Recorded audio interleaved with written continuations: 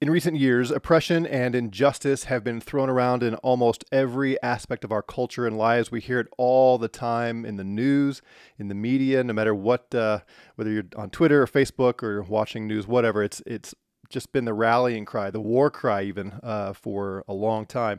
And there's no debate. Oppression and injustice are real, but it's not new. Solomon saw it in his time, and he gave us a surprising take on why God permits injustice and oppression to continue on in our world. That's what we're going to talk about today. Thanks for joining us. My name is Doug Gooden. I am the president of Cross to Crown Ministries and New Covenant School of Theology. But in these morning devotional Bible studies, my goal is to help you really understand the Word of God and to know how to study it for yourself and to think about your life and the world from a biblical worldview. So that's what we're going to do today as we continue our study of the book of Ecclesiastes. But first, I need to remind you, like I try to remind you every morning, this is a good day. Today is a good day. We as Christians need to be filled with hope and joy. I hope you had a great weekend. Hope you had a great Lord's Day yesterday, worshiping and fellowshipping. And today, I hope Monday is a day that you find the same joy and devotion to the Lord Jesus as you did yesterday, even if you're getting back to work and other routines. So I'm going to say my part, and you say your part, and I hope you have your cup of coffee as well. Let's say this together. Today is the day the Lord has made, and your part, we will rejoice and be glad in it. And let's have our sanctified sip of coffee together to celebrate. That's good. Just another reason why this is a good day. All right, so we're continuing in Ecclesiastes, and we last Friday we got through that section that we all know from the Byrds song from the 60s. There's a time for everything. There's a time to be born. There's a time to die. Time for everything under the sun. And if you recall, we saw that took a surprising turn as well. Solomon told us that God has made everything beautiful in its time. Everything is appropriate, everything is fitting, because God is the one who decides what time it is. So whatever you're going through, the hard things, they're not accidental, they're not from some outside force. God is the one that brings these seasons into our life. My family and I just came through in the last year, the hardest year of our life. And we would have never dreamed that we would have been experiencing the things that we experienced. It was hard. We had to spend a great amount of time in prayer and really trusting the Lord. And we went through this book of Ecclesiastes together as a family. And these sections that we're going through now were so helpful as God reminded us that He ultimately is the one who brought this season into our life. And we need to find joy in Him and trust Him, even though it's hard, even though we don't like it. Solomon also said in that section that God has put eternity in our hearts. And remember, we talked about how that is so often misquoted. It's not this eternal yearning for heaven, but it's this desire for what's coming next. We want to know what the future holds, and God has put that desire in us, and yet He intentionally frustrates us by not allowing us to see what's coming next. And just when we think we have it figured out, He takes us a different direction. Again, through the hard things, we think, okay, this life is moving along just great, and then something out of nowhere hits us. We think, how in the world? What's going on? And that's intentional by God to keep us from depending on ourselves. That's what we covered Friday. I want to pick up to the end of that section and then get on to today's section. So look at it with me here in chapter 3, verse 14. I know that everything God does will remain forever. When He decides what time it is, it's gonna stay that time until He is done with it. You can't do anything. I can't do anything to change it. There's nothing to add to it. There's nothing to take from it. For God has so worked that men should fear Him. That's the goal. Remember, we talked about this. He wants you to fear Him, not circumstances, not people, Him. Verse 15, that which is has been already, and that which will be has already been, for God seeks what has passed by. Very strange phrase. I don't think we looked at it on Friday, but it can be taken two ways. It can be that God is seeking those who are persecuted. This word passed by here in the English is in Hebrew and the Greek. It's the word for being pursued. So some commentators take this to mean he's talking about he seeks those who are persecuted, which could fit the context, but more likely he's talking about time has passed by. Time has pursued us and chased us down and moved on, and God seeks that which has pursued us and brings it back to his purposes, I think is what he's getting at. Now moving on to the new section, verse 16. Furthermore, I have seen under the sun that in the place of justice there is wickedness, and in the place of righteousness there is wickedness. Have you ever seen that? Have you ever looked out at the world and observed that in the place of righteousness is wickedness, in the place of justice there is wickedness? Anna Trevor, kind of making an assumption there. Good morning. Glad you joined us. Have you seen this? Have you looked out at the world and realized, there's supposed to be justice? Think about the courts. That's the place of justice. We want to believe that we could go to court and an honest judge would evaluate our case. He would look at all the evidence, and he would listen to the prosecution and the defense, and he and the jury together, that they would come down with a declaration that is righteous and just. And Solomon looks out and says, as I look under the sun, in the place of justice, there's wickedness. Have you seen that? Yeah. It seems to be all over our court system. Everybody's clamoring for justice. Everybody. Think about all the picketing signs, all the protest signs we saw last year as the BLM marches and others. No justice, no peace. Are they really wanting justice? I did a whole sermon series last year called Understanding the Times, where we really dove into all of those things. What's going on in our culture? What's the cultural Marxism that drives all of this, the intersectionality and so on.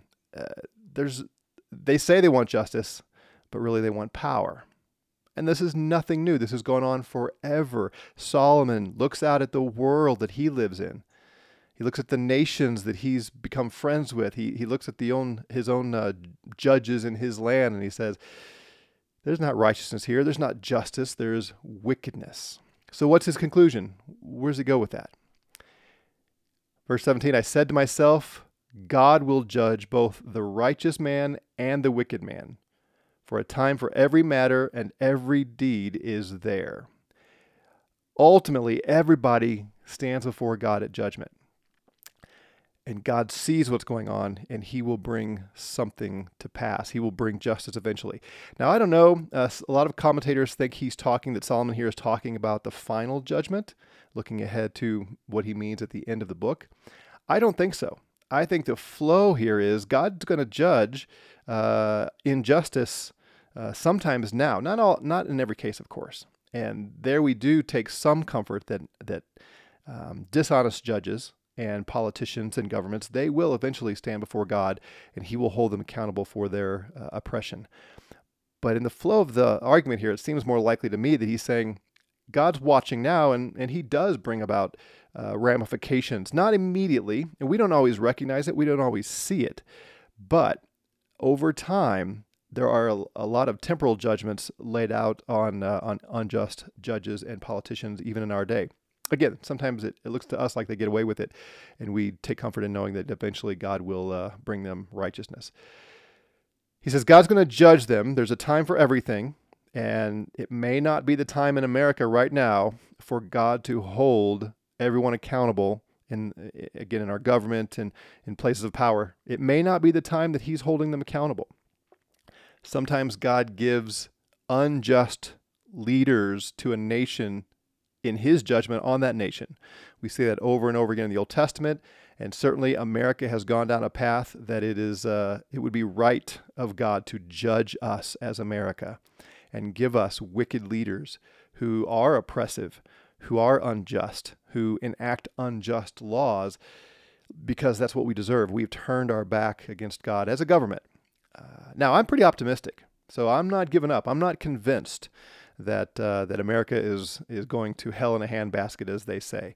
I think this could be the purging of God, that eventually we come out of this on the other side, and we have people who pursue the right things. I don't know. As Solomon has told me over and over again, I can't predict the future. I don't know what the future holds. But I think that's possible. So I'm not hopeless in this. But God is the one who decides what time it is. And he may be giving us unjust judges for a purpose, or he may turn that around.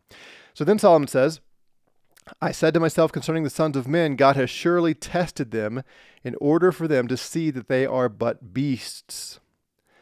What do you mean, Solomon? Well, verse 19, for the fate of the sons of men and the fate of beasts is the same. As one dies, so dies the other.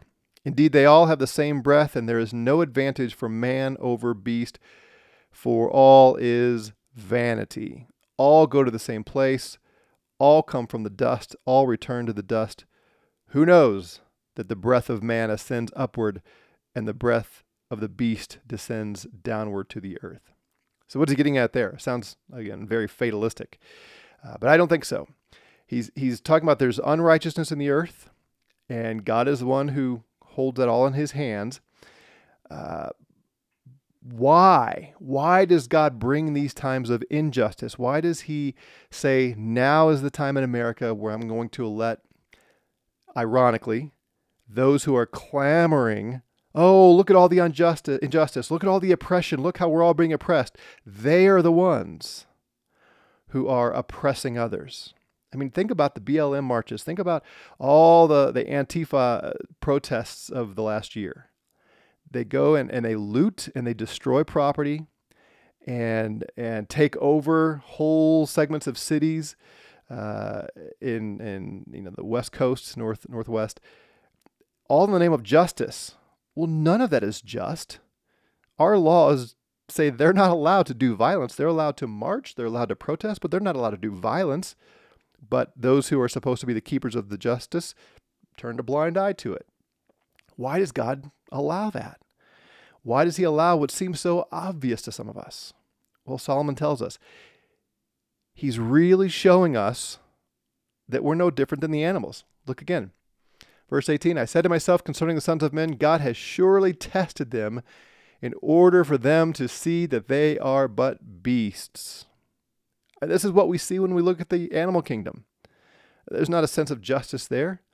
The strong predators roam around and they find their prey. And if they're stronger than their prey, they take them out. I was telling somebody this story the other night. We had an owl fly up in one of the trees behind our house. This has been a couple years ago. And the whole family gathered around to look.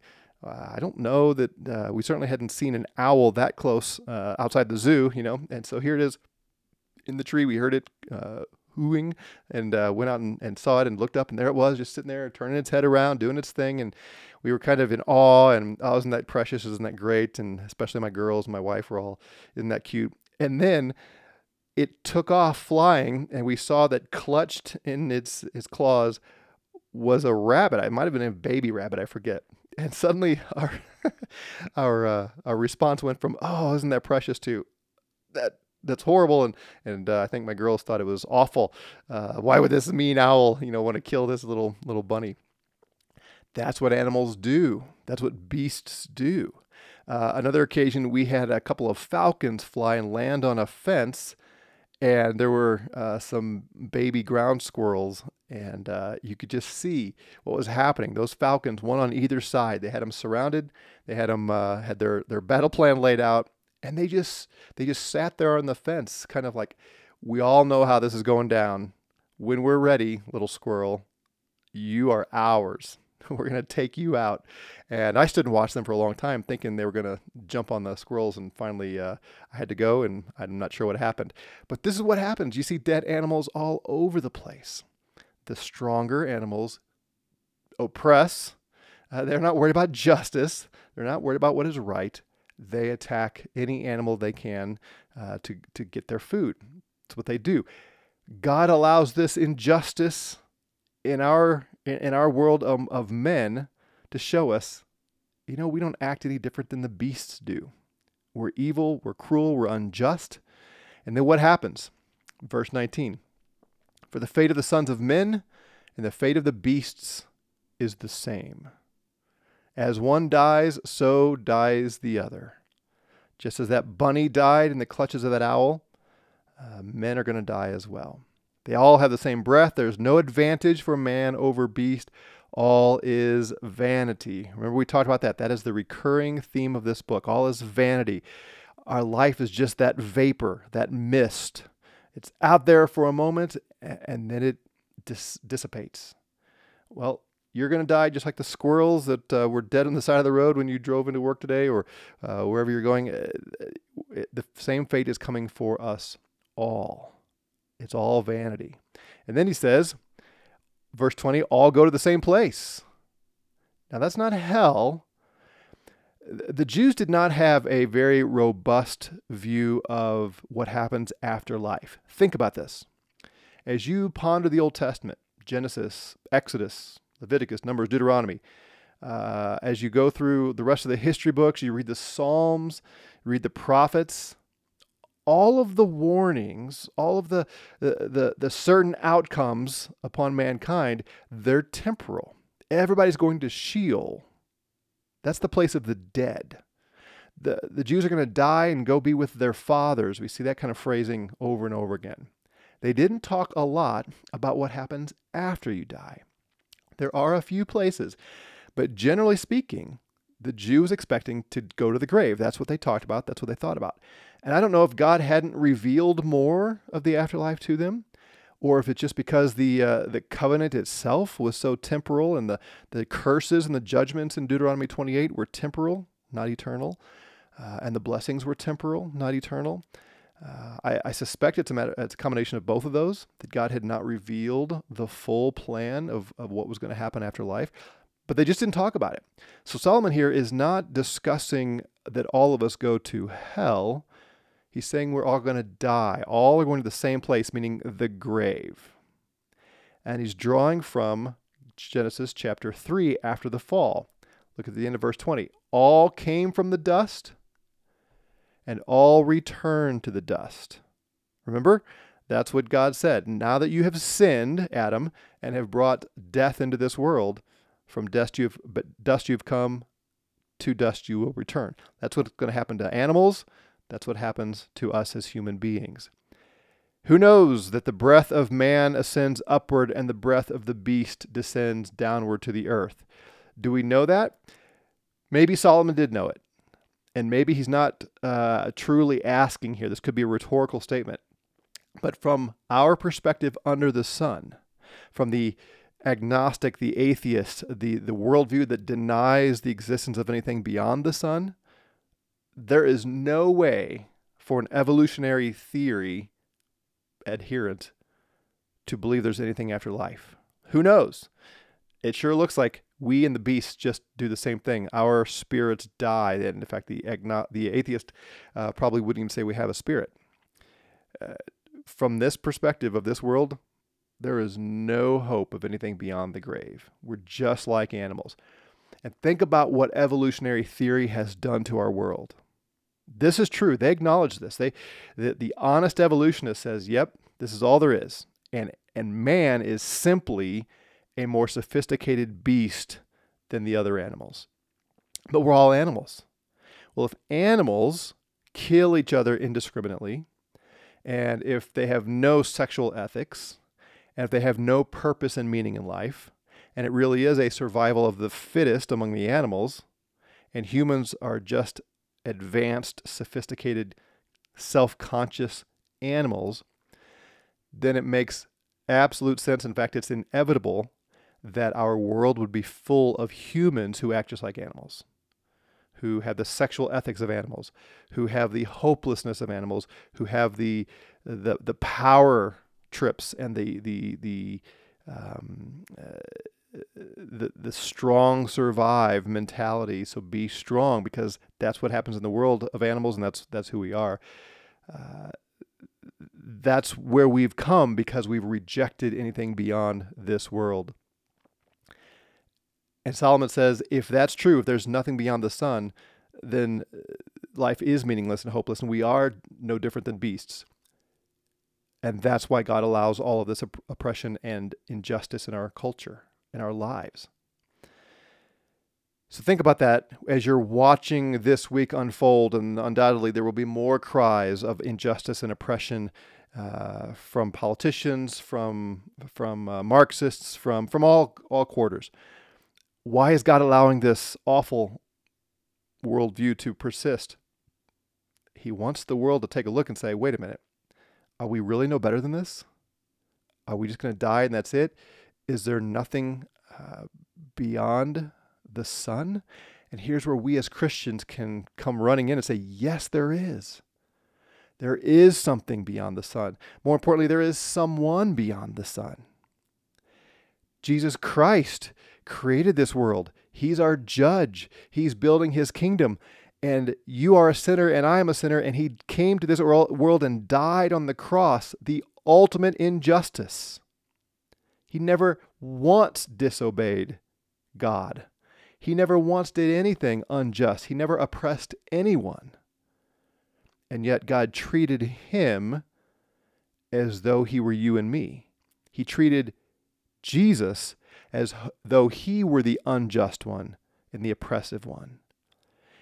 And he poured out his wrath on Jesus and said, anyone who calls upon the name of Jesus, anyone who believes that Jesus died for our sins and rose again, will have eternal life, because there is something beyond the sun. There is something better and more righteous than here and now.